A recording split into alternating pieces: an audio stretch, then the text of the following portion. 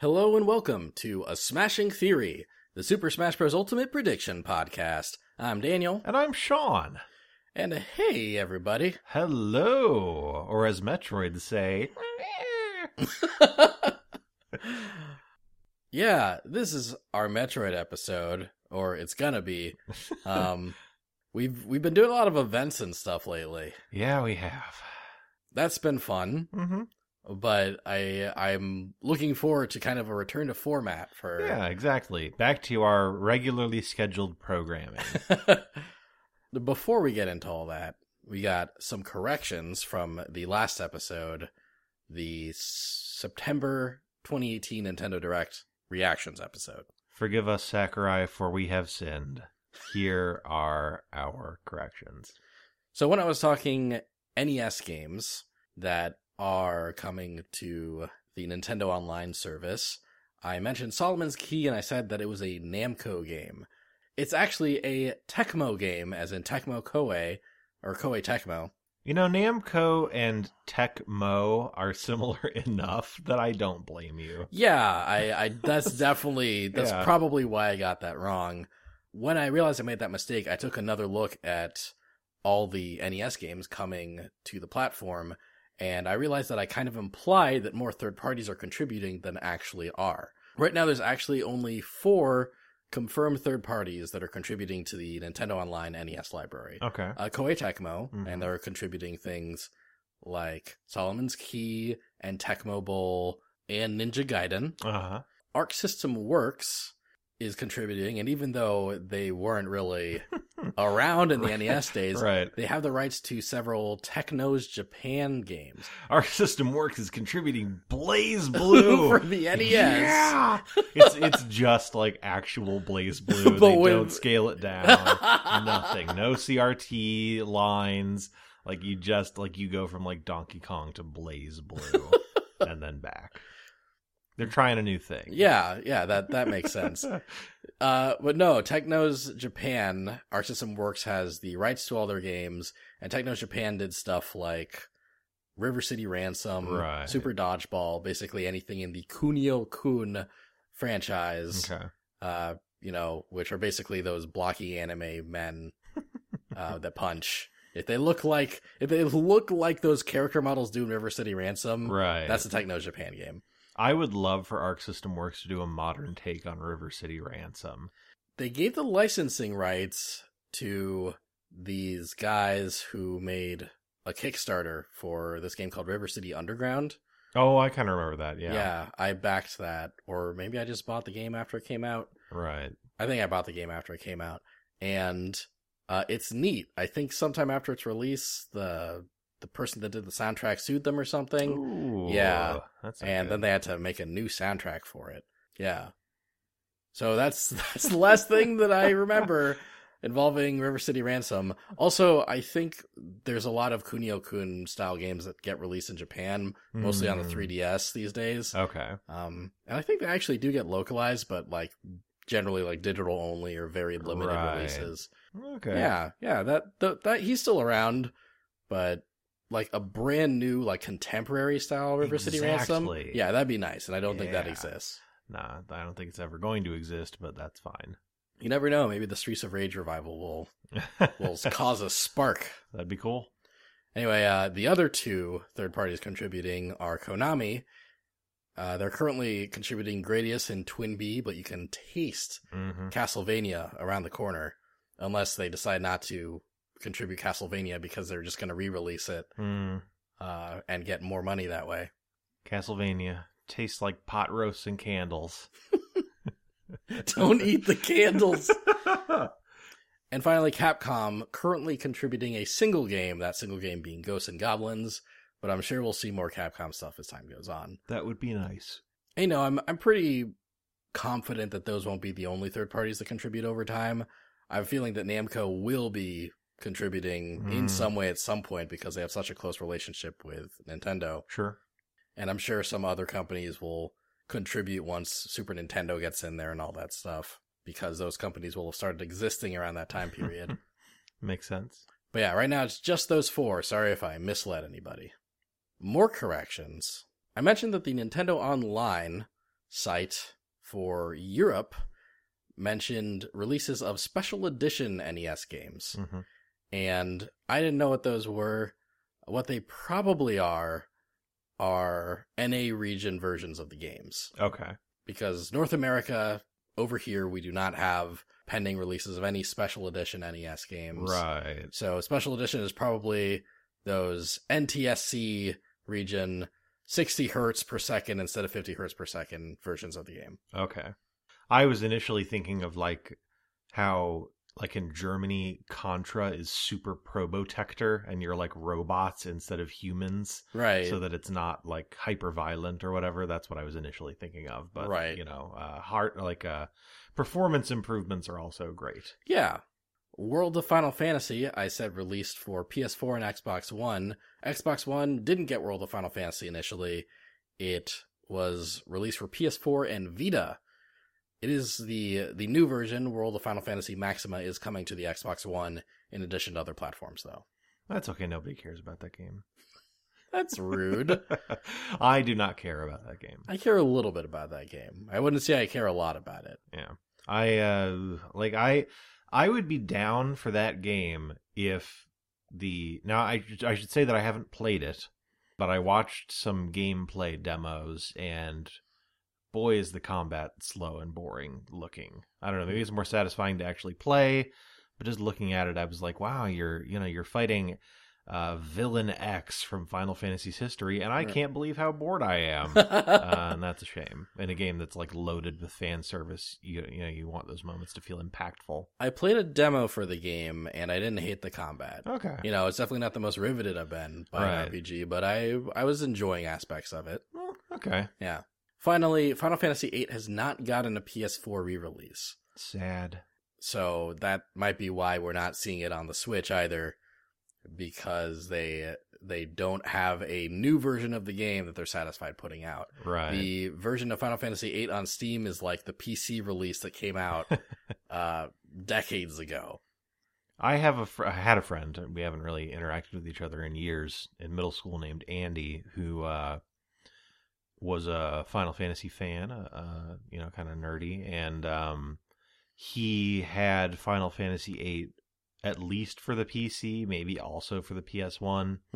And in describing the differences in graphical fidelity between the PC and PS1 versions, he explained to me that there is a moment in the game where a character's butt catches on fire, and in the PC version you can see the flames, and in the PS1 version you cannot. So there you go. You got the superior version on Steam, guys. Butts are on fire in the Steam version of Final Fantasy VIII. I don't even remember what part of the game he's talking about. I don't either. Then again, I never got very far in that game and haven't played it in years. So It'd be hilarious if he was just making that up. That would be funny, and maybe also something Andy would do. Andy, if you're listening, hope you weren't lying. Just used your trivia on a podcast 15 or 20 years after you told it to me. So those are all of our corrections. We've also got some news, and actually, news section is going to be a little fun. We might get to sort of dig into some stuff. A little fun. Yeah. So this is, so in addition to the Metroid stuff, I think there's some substantial Smash talk to be had in our news section today. First, as always, the weekly Smash music. Right. Every Tuesday night, a new track gets put up on the Smash Bros. Website. The first theme this time was the title theme from Animal Crossing Happy Home Designer, and it was arranged by the guy that does Animal Crossing soundtracks, Kazumi Totaka, a dude that I really dig his musical stylings. Agreed. He has done a lot of cool soundtracks. He's obviously probably the most well-known for Animal Crossing at this stage, but he also did the soundtrack for Link's Awakening, and generally like a lot of like weird, charming games he's just on the soundtracks for, and I really love the way he does music. Now he's the guy who has Totaka's song, right? And he like slips that into games. Is that him? Yes, yeah. There's this sort of video game urban legend, I guess.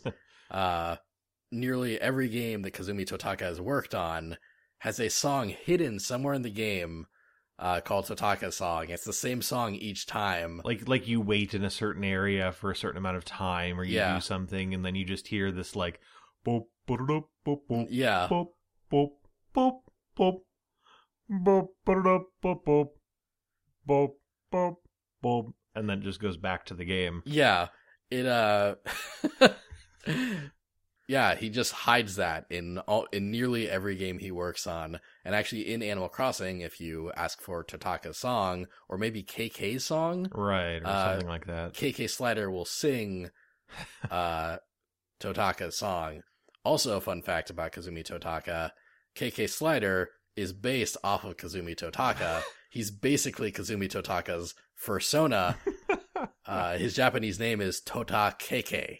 So if you ever wondered what Kazumi Totaka would look like as a dog, you already know. You've known for years. You just haven't realized it. I actually know what he would look like as a dog better than what he actually looks like because I've never seen him before. So there's a fact about me. We had lunch with him last week. Do you remember? Yes, of course. He's the one that brought the dogs. And he just sat in the corner kissing them during the whole dinner. And then whenever there was a lull in conversation, he'd just go boop, boop, boop. Yeah, I can't believe you forgot that. That is very memorable. Yeah, happy to refresh your memory. Thank you.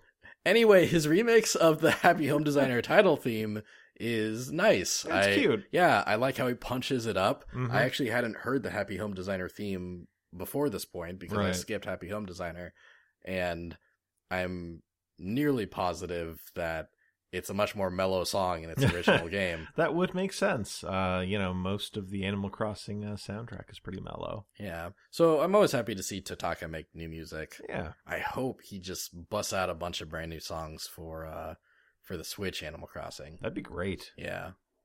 The next track is Battle, Steven. by Battle parentheses Steven. And Battle has an exclamation point. That's why, there's the difference in volume. Exactly. Battle, Steven. From Pokemon Omega Ruby and Alpha. Pokemon Omega Ruby and Alpha Sapphire. Arranged by Soshi Abe. Soshi Abe is pretty new to the whole video game composing thing. He has one credit that I could find, and that is from Legend of Zelda Breath of the Wild. He's a composer for that. And what's really funny about that is that like the soundtrack for Breath of the Wild is like so mellow that it's a problem. Yeah. And then this song that he's arranged is like if Guns N' Roses covered a Pokemon song. Yeah, very very rockin', really rockin' track. Fun fact about Soshi Abe, actually, is that he is the son of two quasi-renowned musicians, horn player Masato Abe and flute player Midori Abe. Huh. And now he does music for Nintendo. It's part of their sound team. Makes sense. It's a legacy of music. He sounds like a Danganronpa OC. Yeah, he kind of does. Yeah, the ultimate video game musician. His father was a horn player, and his mother was a flute player. And now he's trapped in a killing game with a murderous bear. Yeah. I hope that doesn't actually happen to Soshi Abe. Yeah, just stay safe, Soshi. Keep writing music. Make sure you graduate high school. Yeah. Yes. Then you're generally safe. Right. They only kidnap high schoolers. Or put you in a simulation or whatever. Yeah. It's a weird franchise. But yeah, I really like that remix of the Steven Battle theme. I always like the Steven Battle theme, and I like this. Cool. In other news, though, actually kind of a holdover from the Nintendo Direct is the Super Smash Bros. Ultimate Special Edition. That got announced, right? Right. And after that, and also after we recorded the reactions episode, they showed off like pictures of the box on Amazon and stuff. Right. And on the side, on each side of the box, there's a bunch of character portraits, right? On each side. And basically, each side has presumably, basically we've seen one side, right? We haven't seen the other. Right. And one side has two spots that are conspicuously blank, right? Like everything's filled in except for two spots. It's also worth noting that Isabelle is not on the box, but a bunch of other characters are, like K. Rool and Simon Belmont and Richter Belmont and all that. Okay. So, some crazy people on the internet did some math, calculated which characters were probably on the other side of the box that we didn't see. Sure. And basically, the special edition box has space for 2 remaining blank slots, 2 remaining characters to be shown on the box, because minus those 2 empty spots, there's room for every character revealed so far to be represented. Okay. If you put Pokemon Trainer in one box and the Mii Fighters in one box, and the Mii Fighters are in one box already. Okay. So yeah, I think that's some food for thought. Mm-hmm. That potentially we only have 2 characters left to be announced. Wow, less food for thought and more like appetizer for thought. That's a small number of potential characters. Right, yes. But that's potentially big news. Mm-hmm. And to tie into this... So it's like a spicy appetizer. Ooh! This appetizer's so spicy! You get it and you're like, oh, this will be fine. And then you eat it and you're like, whoa! That's pretty much what this news is like. Yeah, that's fair. Yeah. I actually had some spicy miso ramen that made me do that earlier today. Yeah. Exactly like that? Yeah. Yeah. In your mouth, yeah, look, I took a sip and I'm like, ooh, I really like the taste of this. Ooh! Yeah. All right. Yeah. I like... They say imitation is the sincerest form of flattery, but I don't know how to feel about what you just did. What, you didn't realize that you always sound like a dying whale? So to tie into this interesting little factoid we have, I mentioned last time that the inclusion of Isabelle brought some additional credibility to the DasVergeben Smash Bros. Rumor. I wish that he would pick another name. Because every time I look at that, I just think, like, is it DasVergeben? Is it DasVergeben? Is it DasVergeben? I wish that it was just like Dan Vance. Dan Vance, if you have a preferred name, send us an email. Yeah. So Dan Vanceru, Vancy Boy. Yeah. Vancy Boy made some predictions, like, way before E3, right? He predicted that the Ice Climbers and Snake and Simon would definitely be in the game. And even though he didn't directly predict the everyone is here bit until, like, the very last minute, like, literally, like, I think a couple hours before we got that direct, he's like, oh, actually, it's called Smash Bros. Ultimate, and every character from Smash is. But he had always got right that Ice Climber, Snake, and Simon were going to be in there, and he embellished that with more facts over time, and those facts always end up getting proven right one way or the other. Mm-hmm. One of his consistent predictions, one of his consistent leaks that I'm saying kind of in quotes, because obviously nothing's been proven for sure, but there is some credibility here at this point. Mm-hmm. One of his consistent statements is that Isabelle would be in the game as a playable character. And lo and behold, there she is. And DasVergeben has gotten a lot of stuff right over the years. He's also gotten more than a few things wrong. Okay. Right? Like, his sources are not always accurate. Mm-hmm. But this stuff seems to be on the right track, so he has said some other things about what's going to be in Smash Ultimate, and I think it's worth looking at. Let's look at it. So, here are the 4 main predictions that he's been making. 1 is that Minecraft will be represented in some form. 2 is that a Gen 7 Pokemon that is not Decidueye, Lycanroc, or Mimikyu will be a playable character. Wow, if he's right about that, that sucks for you. It does suck. Well, I mean, let's think for a second here. Rockruff is not Lycanroc. Like, if his source is just looking at the character select screen and he sees Rockruff on there, he's like, that's not Lycanroc, not realizing that he evolves into Lycanroc as part of his moveset. So we're fine. I wish you could see the sincerity on Daniel's face right now. We're fine. We're good. It's happening. We're all right. Everything's great. Although this statement, of course, is shown to be quasi-right at the very least, because Mimikyu was revealed as an assist trophy after he made that statement. He sort of updated that statement, but we'll go back to that in just a second. One of his consistent statements has been that Ken will be in the game as an Echo Fighter of Ryu. Okay. And finally, a third-party newcomer owned by Square Enix will be in the game. Ah. That's cool and mysterious. Obviously, I think there's two main contenders that a lot of people are thinking about. Gino from Super Mario RPG. And Max Caulfield from Life is Strange. Oh, yeah, good. You knew exactly what I was going to say. Yeah. Also, potentially, Sora from Kingdom Hearts. I don't know about that, but okay. If you say so, Daniel. He then, after the box rumor, or after the box was shown, he updated a couple of his statements. One is he went back to the Gen 7 Pokemon thing and said that Gen 7 Pokemon is definitely going to be Incineroar. That's fine. Not super pumped about that? I'm still not a huge fan of Incineroar's design. He's the final cat evolution, right? Yeah. Yeah. I mean, I think that that's a great character to include in Smash. Yes. I think he'll be a good Smash character. I'm just still a little bitter that this cool, sleek little baby cat turns into a big burly wrestler. I was always okay with Incineroar in his final form, even if I'm largely pretty used to the cute fire Pokemon turning into the big burly. Oh man, you know what I just remembered? What? I remembered that when those final forms for the starters, the Gen 7 starters, right? Decidueye, Incineroar, Primarina, when those were leaked by some anime art or something, you and I had the longest, dumbest argument about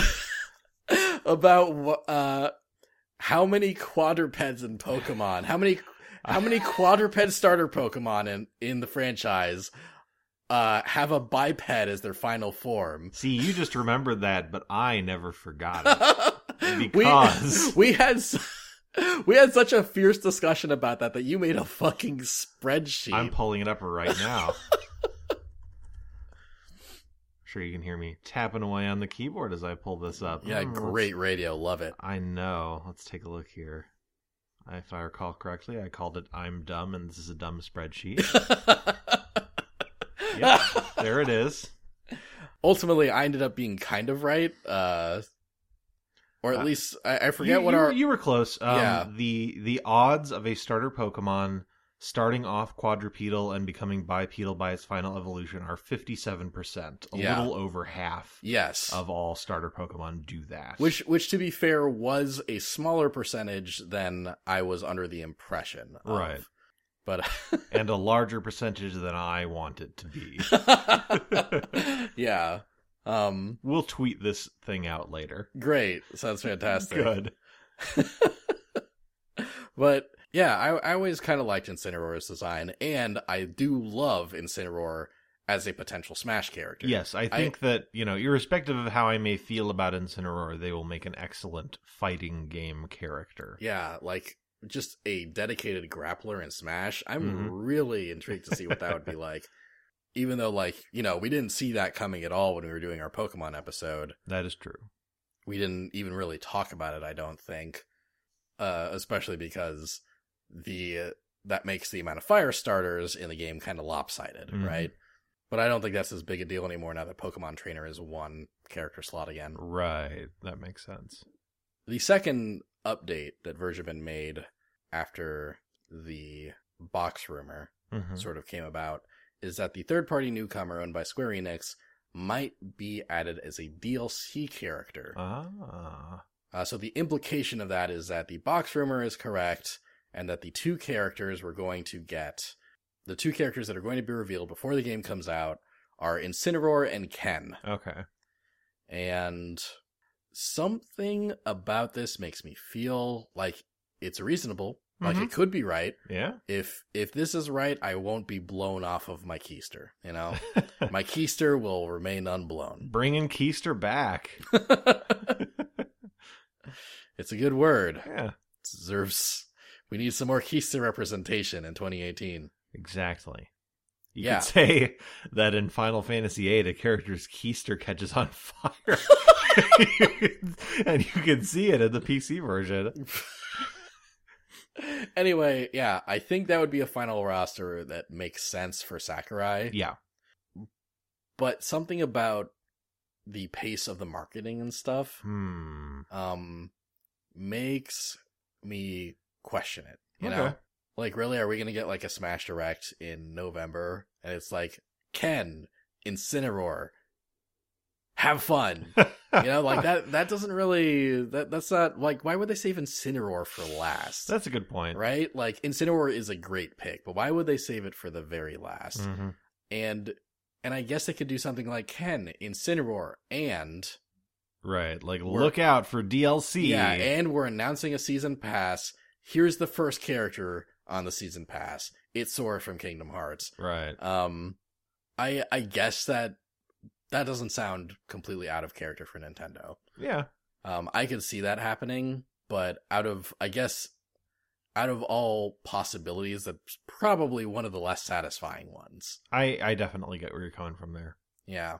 So I think for the time being, we here at A Smashing Theory are going to operate under the assumption that the DasVergeben rumor is wrong, but that there's probably some truth to it. One thing that's worth noting is that a leaked quote-unquote screenshot of Ken is flying around on the internet. A picture of Ken on the Inkling stage, on the Splatoon stage. Okay. On Moray Towers, posing alongside some other characters like Squirtle and stuff, you know, to pretty much hammer home that this isn't a picture from a Smash 4 mod. Right. You know? And I've seen a lot of people say that it looks legit, and I've seen a lot of people say that it looks fake. Ken's model looks a little weird to me, TBH. Okay. But I guess Ryu's kind of does too. Yeah, Next, when you really zoom in and you put him next to like a Pokemon, he probably looks a little weird. I wouldn't be shocked to see Ken as an Echo Rider of Ryu for sure. Yeah, me neither. But that would also mean that Shadow the Hedgehog is not an Echo Fighter, is not present in the game. Maria. Or at least, unless they do Echo Fighter DLC, that'd be kind of weird, right? Yeah, I don't know how I feel about that. Yeah. If, like, you have to wait for a character to release as DLC and then it's an Echo Fighter. Yeah. Yeah, that wouldn't be very hype-inducing. I guess if, whenever they release an Echo Fighter's DLC, it always release alongside a legitimately brand new character. That's right. True. Kind of like how, like, what was it? Roy, Lucas, and Ryu all came out at the same time. Right. So it's like, okay, so Roy and Lucas are kind of, you know, you kind of already have these movesets in your video game, but here's Ryu. Here he is. Here's Johnny. You like him? You like Ryu? Oh, Dragon Punch. Anyway. So yeah, I'm going to take the DasVergeben rumor with a grain of salt, with many grains of salt for now. With a liberal pinch of salt. Yes, but I could see it being legit. Yeah. I absolutely could. Same. But I do hope he's wrong mainly because I want more than 2 additional characters in the base roster. Yeah, that'd be nice. Yeah. Especially if one of those fighters is an Echo Fighter. Yeah. I want more than 2... I would take 2 full-fledged characters in the base roster and another Echo Fighter. That makes sense. Yeah. But obviously, it goes without saying that I think that third-party Square Enix newcomer is Sora. Yes. I guess I see like a 15% chance of it being Gino. You know, like so many people voted for Gino in the Smash ballot that they're finally like, here. But I think Sora would get just so much more of a reaction, you know? Especially with Kingdom Hearts 3 finally, you know, close to coming out. Right, yeah. It's a good sort of tie-in. Exactly. Good marketing. Man, this rumor would also mean that Monster Hunter is not on the base roster, right? Which would be sad. Yeah, there's a lot that makes me kind of squint at it. I could see being real, but I'm squinting. Okay. I'm doing some squints. Squint away. Thank you, Sean. You're welcome. Thank you for your squint permission. Absolutely. Anytime you need to squint, call me first. But I'll probably say it's okay. Thanks. All right. Yeah, any non-Metroid thoughts you want to get out of your system before we jump in? I really want banana bread. I'm just craving it right now. I should have expected an answer like this. All right, let's talk about Metroid. So, at long last, we are back into a standard format episode of Smashing Theory where we talk about a franchise in Nintendo's stable, a franchise that has been represented in Smash Bros., and we talk about its history of Smash representation, and then we talk about what new stuff could be represented in Smash Bros. Ultimate. Yeah. Metroid's a very interesting one because we have already seen so much more representation than I was expecting. Yeah, that is certainly true. Yeah. There have been multiple times where we have talked about a Metroid thing, been like, should we predict something involving Metroid right now? Nah, let's wait until we do a Metroid episode because Sakurai obviously isn't talking about new Metroid content for a little while at the very least. And yet, here we are, and there's 4 Metroid characters in the game, and 2 of them are new. Yeah. It's weird. It's weird that they, like, I guess it's not so weird anymore because now we kind of have more concrete knowledge that they don't feel like talking about Metroid Prime 4 yet. So Right. obviously they don't feel the need to wait until they talk about Metroid Prime 4 to tell us about Metroid content in Smash Bros. Right. Which is always something I was kind of banking on. So therefore we already know a lot about Metroid's representation in Smash Ultimate, and I think not a lot of us are realistically expecting much more than what we've got already. But let's talk about what we've got at the very least. Go for it. And I think there is some speculative discussion that's worth having as well. Yeah. So, as always, first we talk about characters, and first we talk about characters that have been represented in past Smash games, or characters that are confirmed to be in this upcoming Smash game. Right. So starting from the very beginning, Smash Bros. 64 had Samus Aran? I say Aran. Samus Aran from Metroid. That classic slow-ass character. Yep. Yeah, one of the original 12, the original 8 even. She wasn't even a hidden character. That's true. And yeah, she's... It's funny, like, she was one of the first movesets, so it's obviously very faithful to her game, has a lot of tools that she's had throughout the franchise, but it's also kind of weird in the context of Smash Bros, you know? Yeah, like the moves they've chosen for her do not combine to make an effective Smash character in terms of like fighting other characters. Yeah, I think I've seen some pretty good competitive Smash out there, but it's a very odd moveset, I guess. Like kind of clunky, kind of slow, but it's neat. She's kind of like a weird tank, just moving around, shooting missiles, dropping bombs. Yeah, obviously I'm glad she's in the game, and I think she deserves to have been represented for this long. Me too.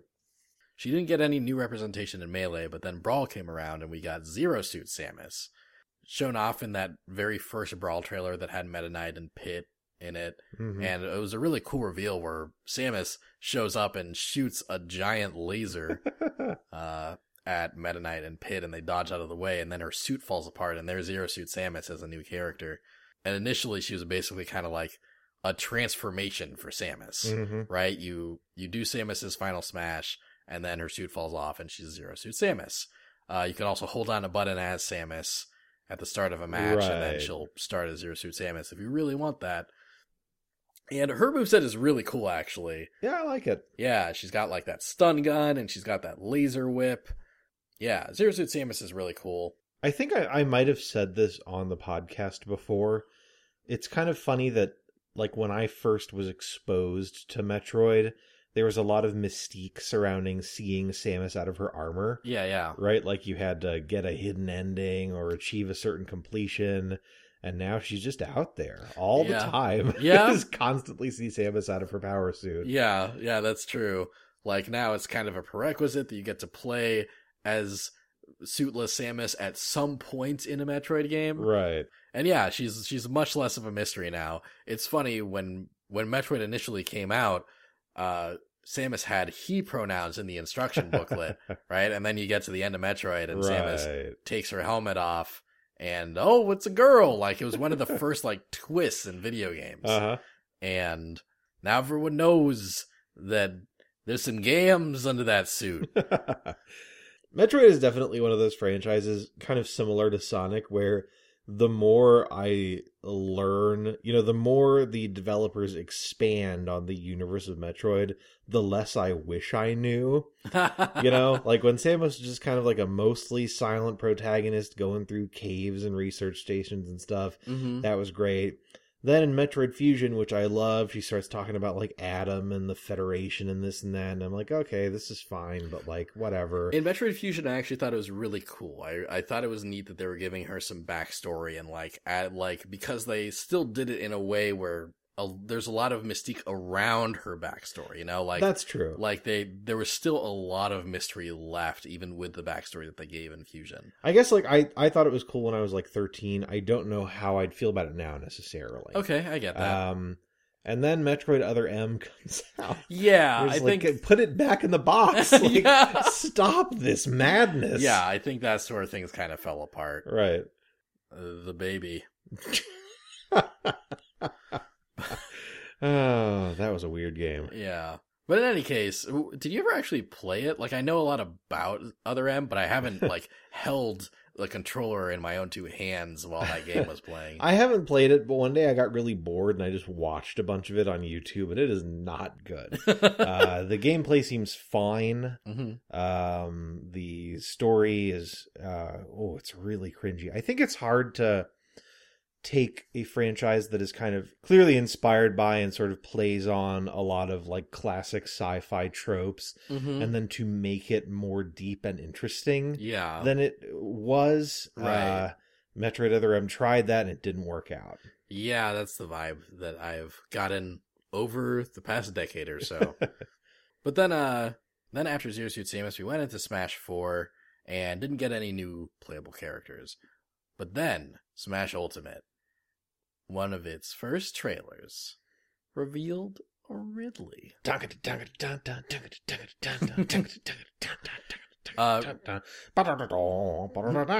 Yeah, he's great. Yeah, we've already mentioned this on the podcast, but he's fucking awesome. Yeah. Oh, you know what we haven't mentioned at all on the we podcast? went to that event. Yeah, Nintendo has been doing Smash Bros. Ultimate demo events at various Best Buys over the past couple months. Sean and I went to one in Chicago, and we waited in line for 3 hours. It really was 3 hours. It was like... And it felt like 3 hours. Yeah, it was a minimum of 2.5, and then we played 6 minutes of Smash Bros. Ultimate. We got to play two rounds. Yeah, 2 3-minute long matches.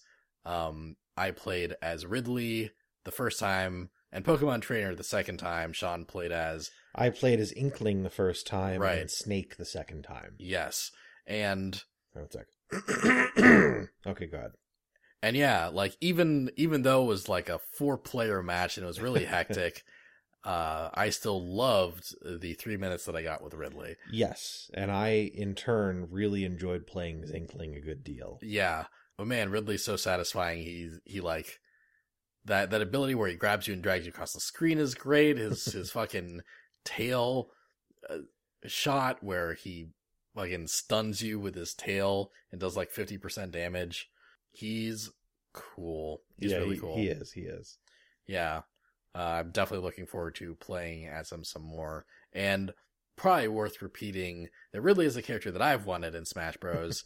Since I saw him in the Melee opening cutscene. Right. I didn't even know who he was when I saw that opening cutscene, and that shot of him like fighting Samus while holding the Metroid single-handedly like got me into the Metroid franchise, and I've played most of the games in the series now. So you've really had some time to think about this. Yes, I absolutely have. I wanted him in Brawl, I wanted him in 4, and for Ultimate I was like, this is the game. This is the game. And it is the game, and I'm very happy about that. Something that I'm less happy about is the next character that we're going to be discussing. Yeah, so Dark Samus. It's really funny, actually, because we were on the verge of predicting Dark Samus for Smash Bros. Ultimate. We were talking about the potential of her being an Echo Fighter, and I went, Do I predict? Well, let's wait until the Metroid episode, because nothing's gonna happen that fucks that up. And now here we are, at Dark Samus, the character that no one wanted. That's not true. People wanted Dark Samus, and she's in the game, and that's fine. Yeah. I like that she floats. I think that's cool, and that's it. Her character model animation is pretty cool. Yes. But I like sort of the qualm I have with a lot of potential Echo Fighter inclusion is that it would be cool to have these characters in the game, but with their own movesets, right? Like Dark Samus as a Samus clone, I think is a huge waste of potential. Sure. Because Dark Samus does a lot of very unique and wacky things in the Metroid Prime series. Right. Or so I've been told. That trio of games is one of the things that I really need to knock off of my backlog. Sure. I've played like the first hour of Metroid Prime, like the first one, like 3 separate times. Right, like the spaceship part. Yeah, the spaceship part, and then like you lose all your powers and you end up on some other planet, right? I always get to the beginning of that next sequence, and I'm like, oh, my powers are gone, and I stop. Which, you know, like, I don't think that that's a bad trope, you know, I don't, yeah, like, fine. I think it's really kind of cool when you get to, like, start with a full kit, and then you lose your powers, but you know, like, where you're going to get to, you know, that can be neat. In Metroid Prime specifically, for me, it's like, okay, well, I'm kind of worse now, so I'll come back to this later, and then I never do. Yeah, I got you there. But, you know, I do know that Dark Samus is more than just blue creepy Samus. I know that much. Especially because she did some kind of creepy things when she was an assist trophy, which is how she first appeared in Smash 4. Right. So, you know, I guess it's fine that she's in. I know that Sean is holding in a very specific complaint about Dark Samus, and I grant him permission to repeat it for the 3rd time on this podcast if you'd like. She's dumb SAX. That's all I have to say. Next. SAX, for people that are both newcomers to this podcast and not into the Metroid series, SAX is the antagonist of Fusion, whose shtick Dark Samus pretty much ganks for the Metroid Prime franchise. And now everyone's like, oh, Dark Samus. Fuck you guys. SAX is superior. It would be really cool if there was an SAX costume for Dark Samus. I would like that a lot. Yeah. But yeah, those are the 4 veterans. We also have more than one veteran assist trophy. Of course, Dark Samus in Smash 4. But before that, in Brawl, we got Metroid from Metroid. The cute little green aliens with like, you can see their body parts, their squishiness inside of that green, and they got the claws, and they just fly over, and they'll kill you. Yeah, they fly over and they just suck your life force. They just clamp on you, and your percentage goes up, and you gotta shake them off, or you're in trouble. Well implemented assist trophy. Yeah, I like it. It's good.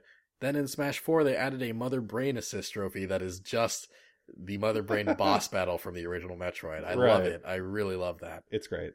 Like, her tank just fills up like half the screen, and then she shoots all the fireballs and lasers that she would have shot at you in the original game. It's great. I do wish that we had some T-Rex Mother Brain representation from, from Super Metroid. Yeah. Like a stage boss or something. That's the Mother Brain that I grew up with. Yeah. Yeah, that'd be cool. But what are you going to do? I guess just wish that T-Rex Mother Brain was in Smash. That's what I'm going to do. There were some Smash 4 costumes, but there weren't some Smash 4. There was, as far as Smash 4 costumes go, there was one, and that is a Samus costume. You can dress up like Samus. You could make your Mii Gunner look like Samus if you like. Right. Which, that's fine. Yeah. That leaves us with discussion for potential new characters to be in Ultimate. I think the base roster is covered at this point. Yeah, I would say so. Yeah, I don't think we're going to see any new fellas or ladies from the Metroid franchise in the base roster. However, as far as DLC goes, I think there's one particularly interesting topic worth tackling. Okay. So, in the DS game Metroid Prime Hunters, a bunch of new bounty hunters were introduced. They were playable in the multiplayer mode of the game. Some cool designs too, like Trace, which is just like a blood alien, and Weevil, which like could sort of like separate their body, and like their legs could turn into a turret while their torso just sort of crawled around and like slashed at you. That sounds like a goofy ass Mortal Kombat character. It does, doesn't it?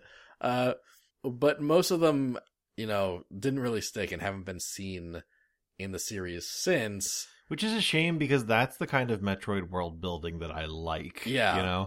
Like, let's get away from anything that Metroid Other M did and just bring in some wacky alien bounty hunters. Yeah. But there has been one character that debuted in Hunters that the guy that makes Metroid, I think Sakamoto, keeps shoving into Metroid Prime games, like usually like as kind of like cliffhangers, and has therefore been kind of implying that Sylux from Metroid Prime Hunters is going to be more important to the Metroid franchise eventually, particularly in Metroid Prime 4. Metroid Prime 3 kind of ends with Sylux's ship following Samus as she escapes from wherever she escapes from. And I think Metroid Prime Federation has some Sylux in it, like either like as an Easter egg or another like cliffhanger where Sylux, I don't know, screams. Haven't played Metroid Prime Hunters Federation. And then the game ends. Yeah. So, Sylux! So Sylux is kind of being set up to be the main antagonist of Metroid Prime 4, which kind of begs the thought, what if Metroid Prime 4 comes out, and a little later, as kind of a tie-in to Metroid Prime 4, Sylux, the main antagonist of Metroid Prime 4, gets released as a DLC character for Ultimate. Okay. And initially, I was pretty convinced that this would be the case, especially when current roster of Metroid characters was 2 instead of 4. And if you asked me at the very beginning of this, I would have said that Ridley and Sylux would be added to the roster to make a 4-character Metroid roster in Smash Ultimate. The problem being, of course, that now there's a 4-character Metroid roster. Yeah, exactly. So does Sylux make that feel crowded? I don't think it does. Like, I think Metroid deserves 5 characters, especially when one of them is like a clone, and especially when 3 of them are named Samus. It'd be nice to have the diversity that Sylux would bring to the roster. Sure. And, Sylux would play very differently. Sylux has, like, their own moveset, their own weapons. They've got their own aesthetic even. They're very, like, sleek and sort of, like, robotic looking. Right. Yeah, it'd be really cool to see Sylux in the game. But I guess, like, the closer to release we get, I always thought that if it happened, it would be DLC. But I guess, like, seeing so much of the full roster now, I think that DLC characters we get will be largely from games that are already out. Games that, when Sakurai was making the design document, hadn't proven themselves yet, right? Stuff like ARMS, maybe Xenoblade 2, sure, right? But stuff that he will go back and retroactively add into the roster. I think one major exception will be a Gen 8 Pokemon, right? Yeah. Or a major exception could be a Gen 8 Pokemon. Maybe even, well, let's save the Fire Emblem talk for a little later. But I think Sylux from Metroid Prime 4, I don't know. I could still see it happen, but back in the day I would have said there's like a good 80% chance of that happening. I'm more like in the 40% camp right now, or even like 30%. What do you think? I'm not feeling Sylux. Yeah. I do think, particularly the point you made about it being kind of odd for a character to be kind of put into the game before he is made relevant again. Yeah. Just feels a little bizarre to me. Like, I feel as though if Sylux were to get, announced as a character prior to the launch of the game, or as part of the DLC lineup, the primary reaction would be, who the fuck is Silex? Right. You know? And to be clear, I think if Silex were announced as a DLC character, it would be after Metroid Prime 4's release. Right. That is the only situation in which that makes sense to me. Yeah. Like, I think the hypothetical timeline here is Metroid Prime 4 comes out fall 2019, and then Silex is a winter 2019 or early 2020 DLC release for Ultimate. Okay. How do you feel with that context? I still don't think Silex is going to be a playable character in Smash Ultimate. Yeah, and I think that's fair. Yeah, I think I'm going to go ahead and not predict Silex, but I was very confident about Silex once upon a time. Okay. And I think it'd be really neat. I think Silex would bring some diversity to that Metroid roster. I mean, Ridley does too, obviously. And Samus and Zero Suit Samus couldn't be any more different playstyle-wise. But in terms of being literally a different character. Yeah. And so distinct, you know? Silex is so distinct as a character. Right, to be clear, I think it'd be really great to have Silex in the game. Yeah. I just, I'm getting a message from the Smash gods, and it's telling me it ain't happening. Yeah, I think that's fair. So, bosses, there have definitely been some Metroid bosses, and they're all named Ridley in Smash Bros. Ridley showed up as a Subspace Emissary boss, and then after you beat Ridley, Meta Ridley was a Subspace Emissary boss. And then in Smash 4, on the Pyrosphere stage, Ridley shows up and is a boss that you can fight. Right. Yeah, it's generally always been Ridley, and now he's in the game. So A, I'm wondering what that means for Ridley as a Pyrosphere boss, mm-hmm. and B, what other bosses could be in a mode that lets you fight bosses. Sure. And I think there's a lot of options here. I think so too. Metroid's got a lot of great bosses in it. Yeah, I think the two most notable ones we're talking about probably are Kraid, mm-hmm. a character that has been a boss in Metroid games a lot, or at least a non-small amount, you know? Yeah. Like, debuted in Metroid 1 just like Ridley, and is very iconic. Big green lizard that it's huge, and you fight it, and then it dies in lava. Very large lad. A large lad. A double L, if not a triple L. Leaping large lad. Lusciously large lad. Oh, I like that. Yeah. Leaky large lad. He is kind of leaky. He does, yeah. Especially spikes coming out. Yeah, especially when he's submerged in lava. He's definitely leaking then. That's true. Another one I think might be more topical, though, is the Metroid Queen from Samus Returns, aka Metroid 2. That was a spooky boss, right? That was sure. That was a spooky lady right there. Gotta morph ball into its mouth and let it eat you, Ugh. and then put bombs in its stomach. Ugh.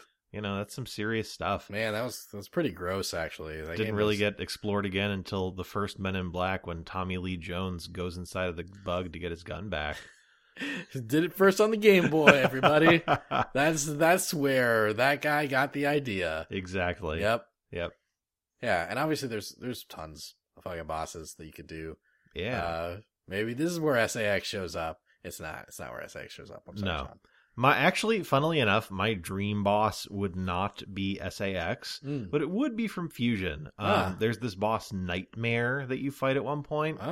It's this kind of bio weapon that gets introduced gradually throughout the story, and then you have this showdown. And it's this big kind of creepy thing with a computer monitor for a face and these two big claw hands. Oh, wow. And the more you fight it, you kind of shatter the screen of the computer monitor, its face starts melting. It's really trippy, weird boss. And the reason that I think it'd be a fun boss for Smash is that it has a sort of telekinetic control over gravity. So you're trying to fight it and you're shooting missiles at it, and the missiles just come out of your gun and then hit the floor.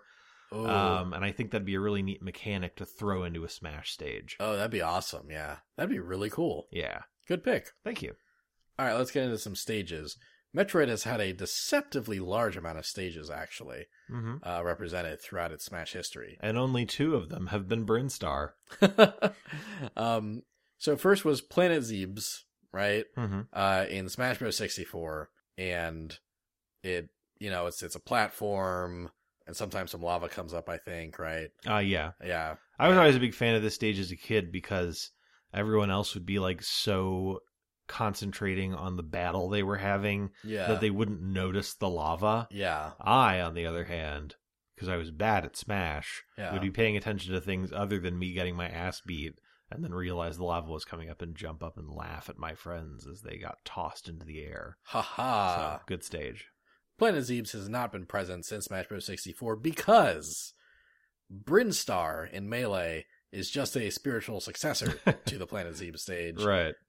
It's pretty identical, except now there's like these fucking like weird like circles, like these bubbles in the center of the stage, and you can like kick the bubbles to sort of like make the stage break apart, like adjust the platform positions and stuff. Yeah, and the lava, and that has been in Melee, Brawl, the 3DS version of Smash Bros. 4, and Smash Bros. Ultimate.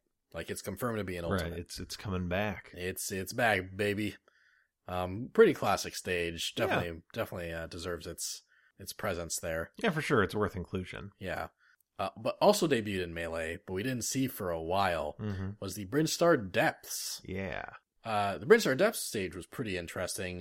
It was kind of like this platform in the middle again, but like it rotated at certain points. That's right. Yeah, and also Kraid was in the background, and Kraid was the one rotating the stage by like swatting it. It was only in Melee, but now it is back in Ultimate. It's confirmed to be back. Woo! Yeah. Then there's the Norfair stage. Norfair kind of sounds like a gentleman from northern England saying that something isn't fair. Norfair! Oh, that's Norfair! Yeah, Norfair debuted in Brawl. It's kind of like 5 platforms, 1 in the center, 2 like on either side of it, and then another 2 on either side of those, all sort of like making like a V shape. Right. And this also has a lava gimmick, but the lava comes from the side of the stage instead of the bottom. I think it also might come from the bottom. I think it like mixes it up where the lava comes from. And that was in Brawl. It was in the Wii U version of 4, and it is coming back for Smash Bros. Ultimate. Oi, I thought the lava was coming from the side. That's no fair. Also debuted in Brawl. Oi! Sorry, go on. Also debuted in Brawl, Frigate Orpheon. A frigate. Frigate. Also debuted in Brawl, Frigate Orpheon. From Metroid Prime, right? Yeah, all these other stages were in the original Metroid, right? Norfair was in the original, Brainstar was in the original. Right. Frigate Orpheon was a very Prime-inspired stage, and it was, how you say, what is happening to you? it was very green. I don't know what anyway, yeah, like, it has this fucking test tube in the background, right? Like this. Right. Yeah, this big tube in the back with like a creepy monster clawing at the back, and there's some platforms that you're fighting on in front of it, and sometimes like the room will flash and the stage will rotate, and the stage will flip upside down, and the platforms will be different. And I think that's a reference to kind of the first part of that game where like you defeat that creature that's in the test tube. Oh yeah. And then the ship starts to crash and it actually like rotates. Oh yeah. And sometimes the platforms will like move up and down and stuff. Right. Very like interactive stage. Yeah, it's neat. It was in Brawl. It wasn't in either version of 4, but it's back for Ultimate. Woo! Bring it back. Yeah, baby. And finally, debuting in the Wii U version of 4 is the Pyrosphere, a stage specifically taken from Metroid Other M. And it's got a big platform in the center and some platforms above it on the sides, and sometimes Ridley will show up and fight you. Probably not anymore. Well, I guess we'll see. I wonder if it'll be a situation where Ridley will still show up as a boss but if you're playing as Ridley, he won't. It'd be funny if you were playing as Ridley, it's Mecha Ridley. Yeah. Or something like that. Yeah, or if it's a Meta Ridley. Or just it's Ridley, but he's wearing a paper bag on his head, so you can't tell. That's the most likely version. Yeah, I knew it. Keep your eyes out for paper bag Ridley. An Echo Fighter. Oh, actually, I know what's happening. The stage won't be fucking in the game. It's not confirmed to be an ultimate right now. Okay. It's only been it's only in Smash Bros. 4 Wii U version right now. I see. Yeah. Brinstar Depths, Norfair and Frigate, Orpheon, all confirmed to return. Pyrosphere is not present on that stage select screen. Okay. So I think that's how they're solving it. It's like, oh, Ridley's a really important stage hazard for this. We could either completely redo the stage hazard for situations where Ridley's playable, or not include it. So also, this is from a game that no one likes. Also no one likes Other M. Although I do have an ongoing theory that every stage will eventually be present in Smash Bros. Ultimate. Like, they'll just trickle in the remaining stages as DLC. Right. And I think Pyrosphere will show up in that, and they just won't give a shit, and you'll be able to fight Ridley as Ridley if you want. Okay.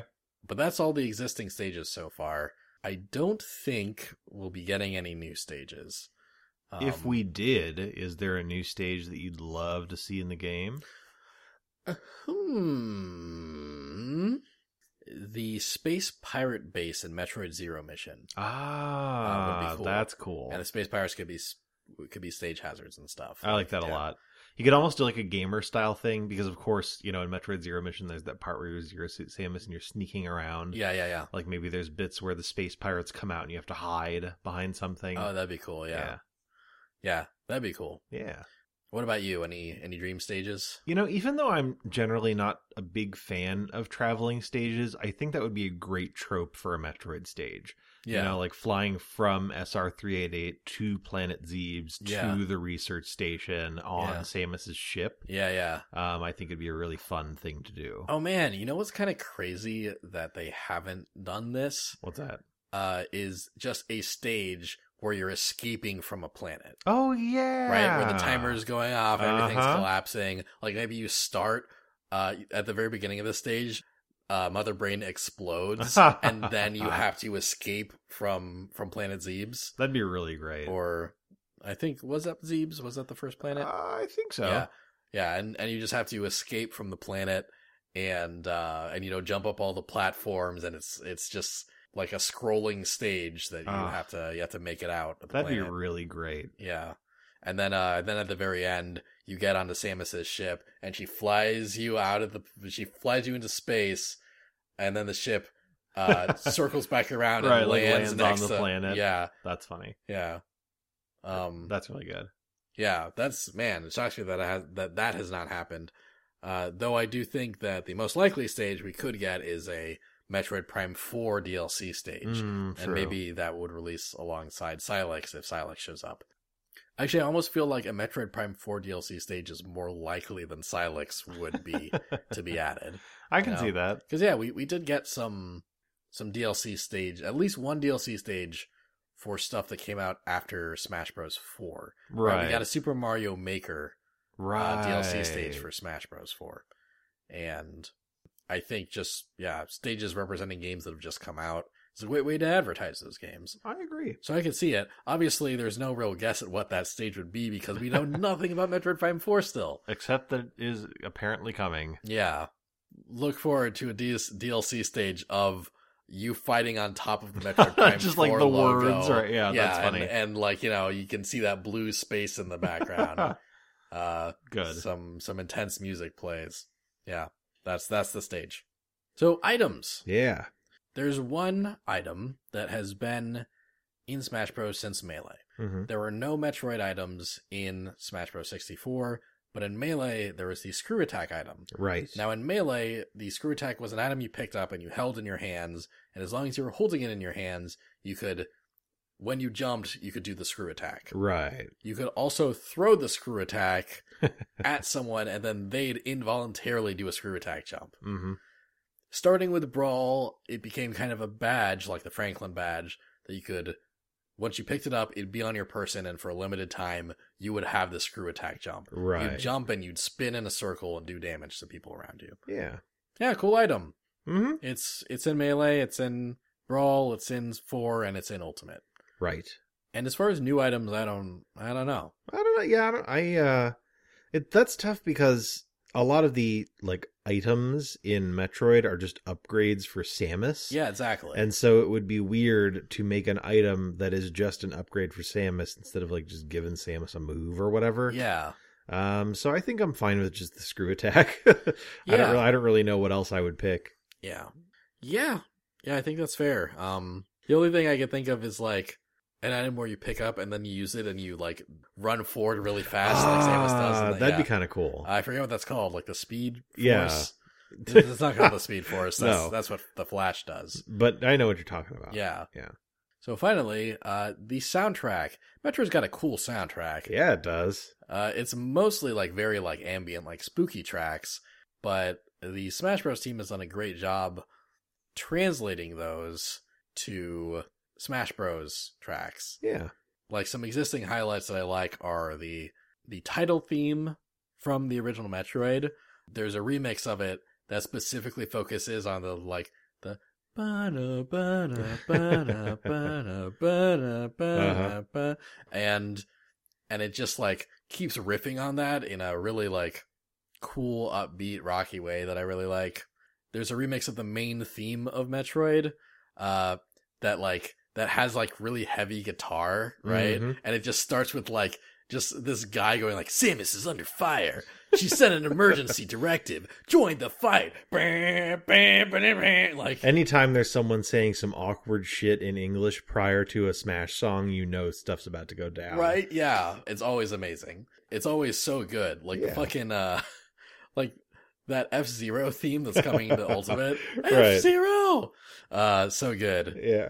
And there's also a Norfair remix that's just like really funky. It's got it's just a remix that I never would have expected that track to have. Sure. But it's real good. You know, the Versus Really remix is obviously awesome. Sure. There's going to be a new Versus Parasite Queen remix. Oh, that's yeah. In Ultimate, and that's going to be awesome. Agreed. And of course, there's that Brinstar remix that we've already heard. Right. Is there any specific music track you'd like to see revisited for Smash Bros? Not that I can think of offhand. They've really hit a lot of the highlights with what they've already got. Yeah, they really, really have. Actually, some people did some sleuthing during the August 8th, 2018 Smash Direct. Mm-hmm. And here's some stuff we can expect as far as new stuff goes. There's a Brinstar Depths theme, obviously. There's the Versus Parasite Queen arrangement. There's also a theme from Metroid Prime Federation Force called Splash Screen. Ah. That was seen in the sound test during that direct. Okay. And it's a new remix. There's also Area 1-5 Torrid Zone. The remix being specifically for Metroid Samus Returns. Also seen in the sound test. Okay. So yeah, as far as new remixes, you can expect that. You can expect some Federation Force. You can expect some Samus Returns. Nice. Yeah. That is nice. Yeah, and I think it's good they're pulling from those games because I think they've really, I wouldn't say they've milked the well dry. You know, I wouldn't say that. Boy, howdy, son! There's a lot of milk in this here well. Time to milk her dry. Oh, you're sure all right, Deputy McCletus. Gotta get the memory product out of this here hole in the ground. The memory product. You couldn't say like the cow drink. Nope. It had to be the memory product. We are mammals. The memory product sounds like a fucking like game made by the Zero Escape guy. That's what that it sounds. Absolutely does. The memory product. The memory product 2, cow drink.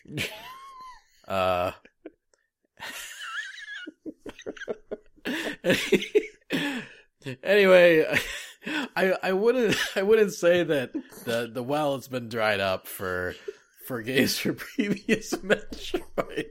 Metroid games. Nope. Plenty of white calcium-y liquid in there.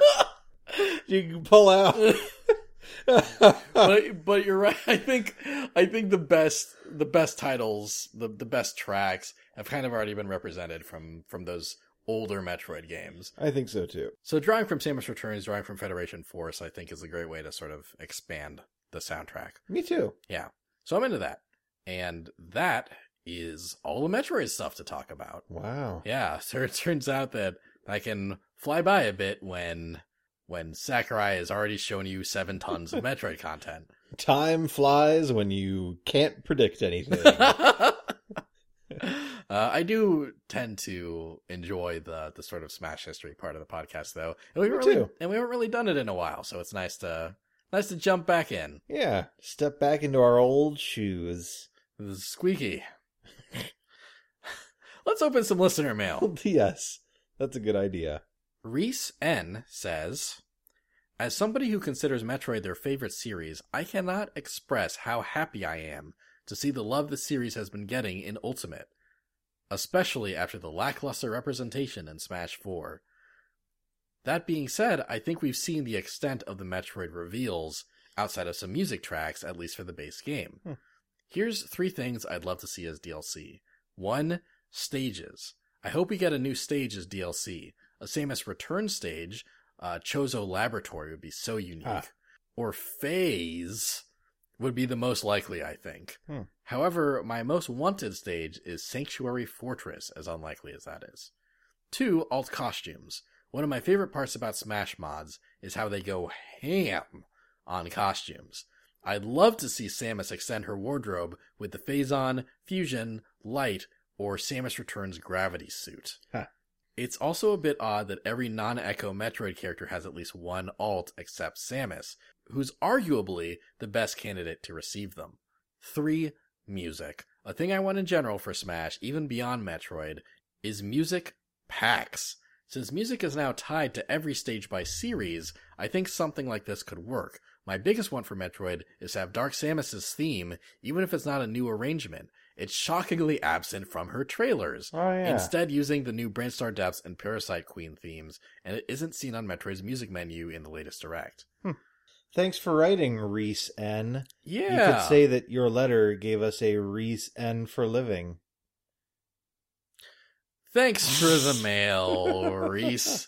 Yeah, I think those are all really good points. I think those are really good ones. Great ideas for stages. Yes. And yeah, I didn't actually notice that Dark Samus's the theme is not in the game, even though Dark Samus is. That is weird. Yeah, that is a little weird.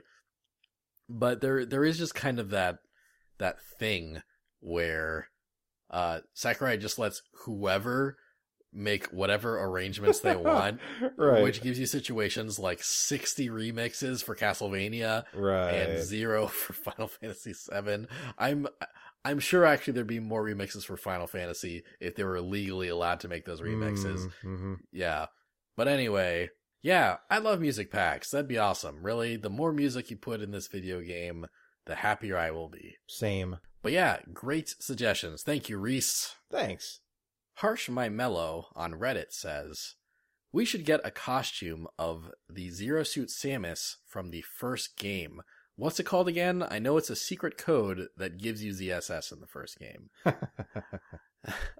Thank you, Harsh My Mellow. What you're thinking of is the Justin Bailey cheat. Right. A code that you can put into the original NES game, or at least some versions of the original Metroid, and putting it in gives you like Samus in like a purple leotard with green hair, kind of like a messed up color palette for Samus, right? In her regular human form. This is kind of like the very first version of Zero Suit Samus we ever got, and that would be great. Just like Zero Suit Samus with green hair, purple suit. It's weird that there hasn't been a like a Justin Bailey reference. That's true. Yeah. I imagine it as being sort of like in Killer Instinct, how you have the classic costume and they're just like super 90s. Yeah. Like maybe kind of a similar thing going on with like a Justin Bailey Zero Suit Samus skin. Yeah, that'd be awesome. I think that could be really fun. Also, when I was looking at the outline and it just says, like for the listener mail, it just says Justin Bailey next to the name of the submitter. I definitely, even though I knew about that cheat code, was just sitting there racking my brain going like, who the fuck is Justin Bailey? Is that like a Nintendo character I'm not aware of? I'm going to talk about... So I'm glad we cleared that up. Yeah. I think Justin Bailey is the name of... There's something. There's a reason it's called Justin Bailey. Right. Like someone named Justin Bailey like won a contest or something. I thought that it was like the word just, the word in, and then the word Bailey, with Bailey meaning like kind of a similar thing to like birthday suit or something like that. Oh yeah. Is that what it is? Oh, that might be. Oh yeah. I'm gonna look it up. Okay, let's see. Okay. All right. There are, according to the Wikitroid, the Metroid wiki, there are many false theories regarding the password. For example, Justin Bailey was originally thought to be one of the creators of the game, but no such name appears in the game credits. It was also often said that the Justin Bailey code was a reference to an English or Australian term for a bathing suit. The bathing suits were, according to this rumor, referred to as Baileys, so Justin Bailey would be more accurately be rendered as just in a Bailey, which is what Samus appears to wear when the code is used. However, Samus's outfit with this code is a leotard, not a bathing suit, and Bailey is not actually slang for bathing suit anywhere in the world. It is now. There's also rumored that the password violated Metroid's normal checksum verification, which would suggest that Justin Bailey was deliberately coded into the game. The Metroid database has attempted to debunk this myth using password generators. Anyway, the short answer is no one fucking knows. Okay. But yeah. Come on, lads, get your Baileys on. We're going to the beach. What's a Bailey? I don't know, son. Dad. Poppy. Peps. Your old pie's gone nuts in the head. Anyway, thanks for writing. Thanks, Archmymello. Thanks for teaching us that fun fact inadvertently. Yeah. Since the Metroid speculation, well, is obviously a bit milkless. Yeah. Let's read some non-Metroid mail. Nikolai B says, "Hello to my new favorite smashing duo. Aw. I've been listening through your back catalog while checking out your new episodes as well, and just got done with the third-party characters trilogy. I'm shocked that neither of you or any fans mentioned Shantae from Way Forward. Shantae started her franchise on Nintendo's Game Boy Color and has consistently been on their platforms since with her series. She branched out to all platforms, but every entry in her franchise is on Nintendo, primarily its handheld. Her last game, Half Genie Hero, just got its final DLC not long ago, so she's still fairly relevant even now, not to mention when the game would have started development. She has ton of moveset potential with her ability to transform and her pirate tools, such as her makeshift parachute for slow falling after recovery, or her scabbard charge as a side special. As for popularity, her latest game was successfully kickstarted, so there's obviously a fan base that's fairly sizable. She fits the RPM triangle pretty nicely. Woo! But I will admit at this point that I think her chances as a non-DLC are slim, as I don't expect any other launch third-party characters. Anyway, just wanted to share that prediction, even if it's a bit late. Keep up the smashing work, guys. Nick B. Thanks, Nick. It always amazes me that people listen to our back catalog of episodes. Yeah. When I'm listening to a podcast like ours, where it depends on kind of current content, yeah, I just listen to the latest ones. I'm not going back and listening to the back episodes of the NPR Politics podcast, because in the current political climate, a day later, it feels like it's a year old. Right. So thanks for going through all that stuff. Yeah. And hey, new viewers, don't be like Sean. Listen to our older stuff. Yes, don't be like me. Do whatever you want. Yeah, actually, obviously, yeah. if you don't want us to talk about old Smash news, I understand that, and But I respect that. But you might never have full context on the incredibly important RPM triangle if you don't go back and listen. So, it's up to you. So as far as Shantae is concerned, Shantae's in this weird situation where, like, even though she, her games kind of have appeared consistently on Nintendo consoles. Yeah. And the first one obviously, like, wasn't kickstarted or anything like that. It was just kind of released for the system. Yeah. I think of Shantae as being like an indie character. You know what I mean? It's got that kind of feel to it. Yeah, even though the first Shantae game was actually a Capcom game. Oh, that's right. Yeah, it was published by Capcom anyway, but WayForward retained the rights. In spite of that, Shantae kind of occupies this indie space in my mind. Yeah. And I just feel as though, it's that kind of thing where it's like, well, if Shovel Knight's not a character, then Shantae's not going to be a character. Yeah, I don't know if that makes sense, but that's kind of how I feel about it. No, that's exactly what I was going to say. What I was going to say is that I've mentioned multiple times on the podcast that if any indie character was a contender to be playable, it was Shovel Knight. Yeah. By the way, I don't think I give myself enough credit for accurately predicting from the very beginning that he would be an assist trophy, and that's it. Good job. Yeah. Thank you. Yes.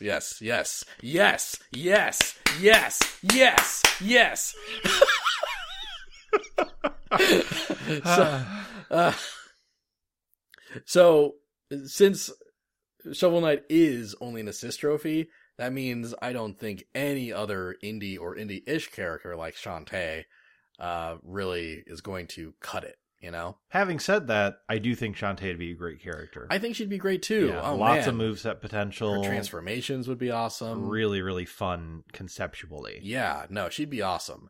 And she deserves to be in some kind of smashy game. Yeah. Kind of like how Shovel Knight is in Rivals of Aether now. Right. Right? And he's actually great. Shantae would actually be a really fun Rivals of Aether character because she just turns into a bunch of animals. Yeah! Like she's just permanently like a monkey or something. Right, and that's how she gets in. That'd be cute. Oh man, put Shantae in Rivals of Aether too. Dan, if you're listening to the podcast, do it. Dan! Yes, please. But anyway, Nick, I think that's a great suggestion. Agreed. And I wouldn't mind if Shantae got in, but I don't see it as that likely. Same. But thank you for writing. Yeah. Finally, we got mail from Mark E. Mark E says, "Howdy, folks. First, I wanted to reach out to express my appreciation for the show. I found the podcast after the August Smash Direct, and I came for the theories, but stayed for the banter. Went all the way back to the beginning of the show and made it back up to the Assist Trophies episode a couple days ago. Y'all's dynamic is fantastic, and it feels like I'm listening in on a conversation of some old friends of mine. Thanks, Mark E. Even caught myself laughing out loud at times. Wow. Hope y'all will continue the show even after the release date, because I'd love to hear your thoughts on the game in a smashing assessment." It's not bad, Mark. Yeah. In the meantime, I'd like to hear about your predictions and also your shoot for the moon wish list for other game modes not yet shown in SSBU. Mainly what's behind the Games and More menu, e.g. Target Smash, events, board the platforms. From what I can remember, I think we only know of Classic mode. My own idea is a pipe dream, but I'll say it anyway. I want the ability to play as 8 or 16-bit versions of the characters. Of course, that'd be basically its own game within the game, and would probably make more sense to be in Special Smash, so I've already broken my own rule. Obviously, many characters are younger than the 8-bit era, but that didn't stop Super Mario Maker. Not gonna happen, but I want it. Hoping that retro renders of the characters gets incorporated somehow, though. Love the show. Y'all are great. Thanks for doing this. Marky. Well, first of all, thank you, Mark E., for the kind words. Yeah. It really warms my heart. Yeah, thank you so much. I've got a couple things I want to say to your mail. The first is the way that they could incorporate retro renders of the characters. Mm-hmm. There should be a item in the game that is the Mario Maker question mark mushroom. Right? It slides along, and if you bump into it, you get downgraded into an 8-bit character, an 8-bit render of your character that can only, like, jump, basically, and can't use any of its moves. That's really cute. I like that a lot. And then you eventually, like, get changed back. That's how I would incorporate that. As far as new modes and Pie in the Sky Dreams, obviously, that some kind of callback to the whole story mode, to the whole Subspace Emissary thing, sure, would be cool. but I think we're all expecting Spirits to be some kind of spin on that. So as far as something that could fit in Games and More, or even in Special Brawl, do you got anything at the top of your head? So I don't know about a prediction of a thing that would actually happen necessarily. Yeah, give me your hopes, your dreams. So this is something that I just thought of, but the more I've thought about it, the more I think that it would be really neat. Basically just like taking Mario Party and cramming it into Smash. I mean, they've done that with Smash Tour for the Wii U before. Remember that? Remind me. Yeah, Smash Tour. You're on a board, and as you go on the board, you get into like single player fights initially, right? And you collect characters, right? Oh yeah. You collect characters, and then you sort of have a roster of characters that each are its own life. That you finally get into like a big fight at the end with. But I'm going bigger. Okay. You pick a character initially. That is the character you play as for the entire game. Okay. You're on a game board. You can land on fight squares where you fight each other. You can land on break the targets squares where you're just frantically trying to break more targets than anyone else. Okay. You can land on board the platform squares. Okay. You can land on boss squares. Ooh. At the end of the match, the person with the most points wins. Okay. That's what I want. So yeah, sort of like Smash Tour Part 2. Nice. So you'd like an overhaul of Smash Tour to make it less disappointing, because Smash Tour was so disappointing that Sean forgot it existed. Yeah, I really only played the 3DS version of Smash unless we had a bunch of people over and we were like doing 8-player Smash. Yeah, you played Smash Tour with a group of us exactly once, and I don't think we ever revisited that mode. Well, there you go. Yeah. So that's what I want. Smash Journey rather than Smash Tour. It's not the Smash destination. It's a Smash Journey. Exactly. I like it when Smash gets wacky. You do? I think, Oh my gosh. What? Here's what I really want. Okay. So, Smash has this great soundtrack, right? Yeah. Hundreds of songs. Yeah. Rhythm game in Games and More. Ooh, that'd be cool. Right? Like you pick your character, they dance around to whatever song is playing, you compete against your friends. Okay. To see who gets the highest score in kind of like a DDR-esque experience. Oh, it could even be like your character is standing on the left side of the screen, and as the song starts, targets are flying towards you from the opposite side of the screen. Your character cannot move, cannot jump, right? But the targets are placed in ways that your character can hit them with their up tilt, their down tilt, or their neutral attack. I like that a lot. And you have to like hit them to the rhythm of the song. That's really fun. And maybe you can also like use like your special moves or projectiles to hit targets early, but you get less points if you don't hit them on the rhythm. Right. No, that's really good. I like that a lot. Yeah, actually that's amazing. I'm into that. Groove the targets. Break down the targets. I don't know why I like Groove the targets. That's really funny. Break the dance.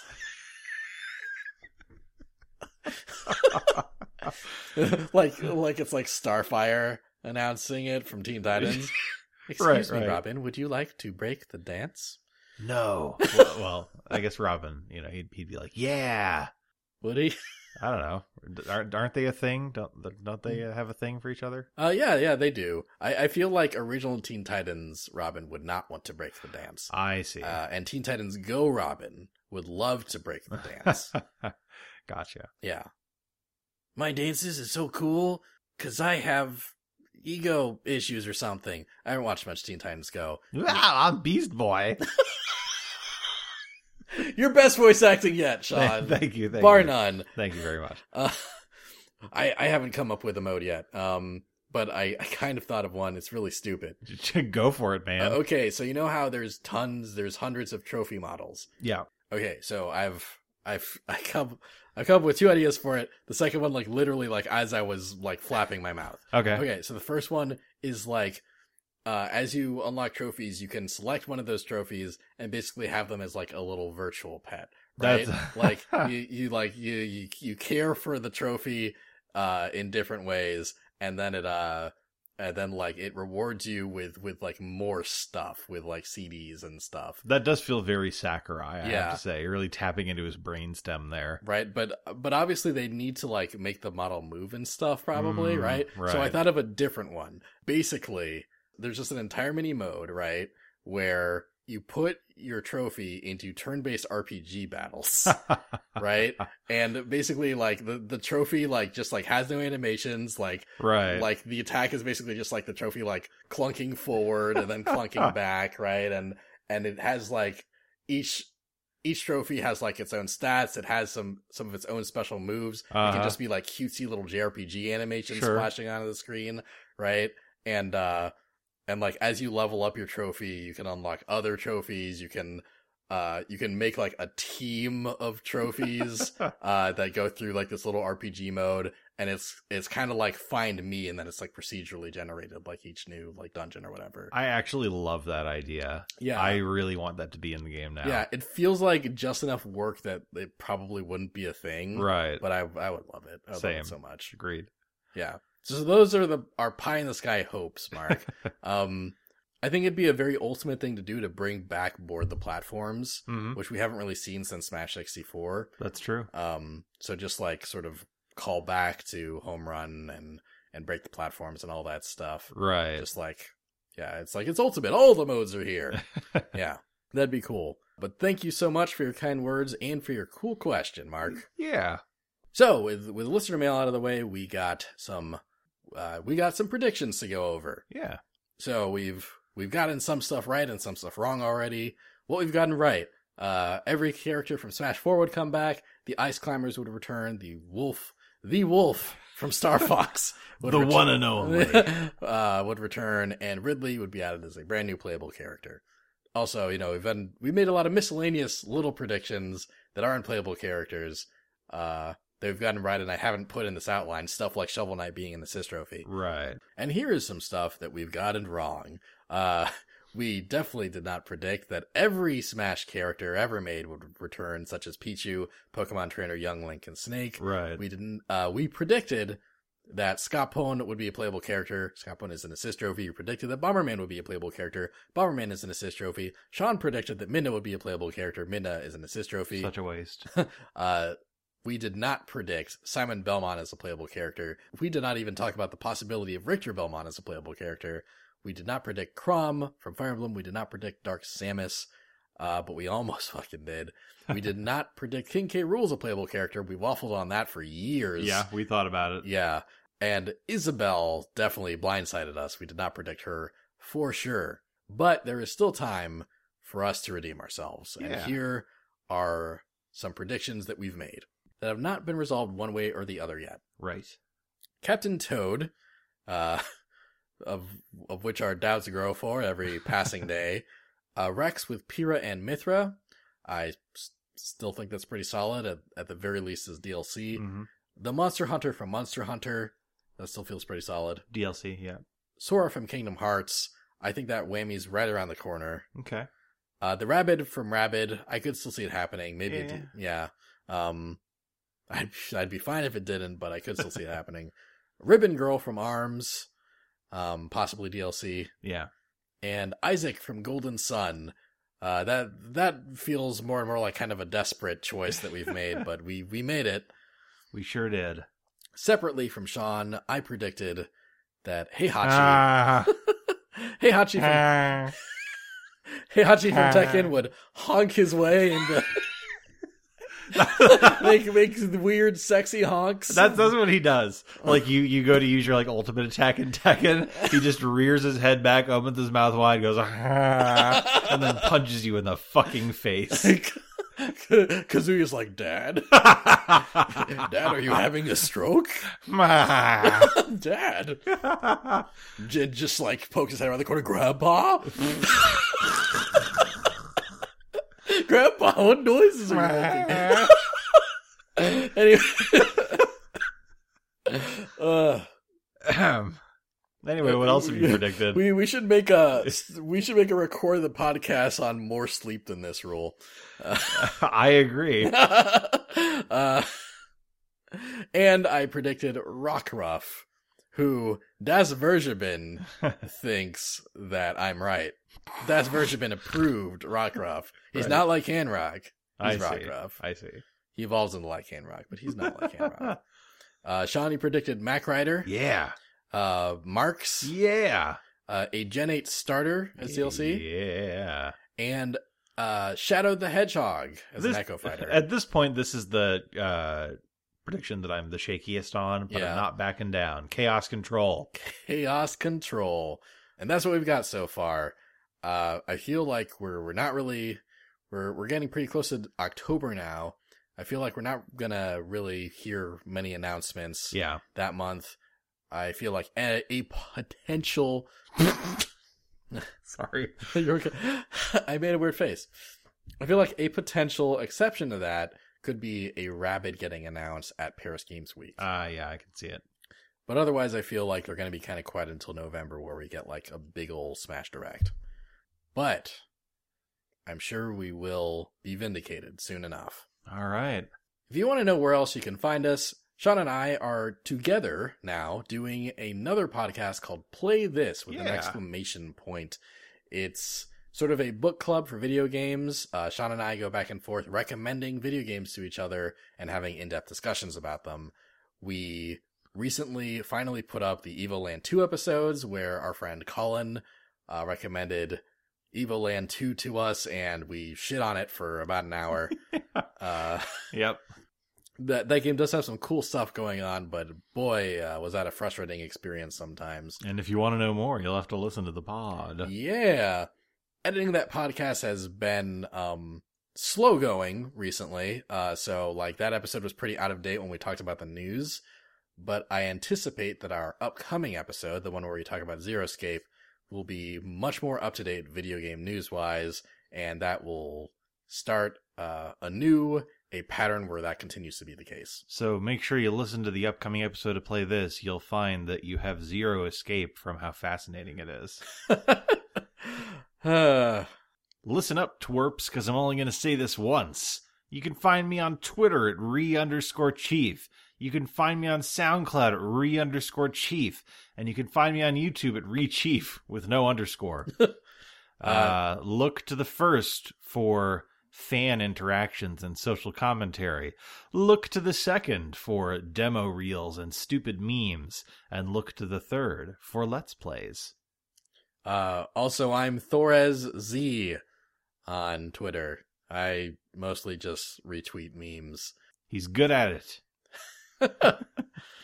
Next time on A Smashing Theory, Fire Emblem. Dun, dun, dun, dun, dun, dun.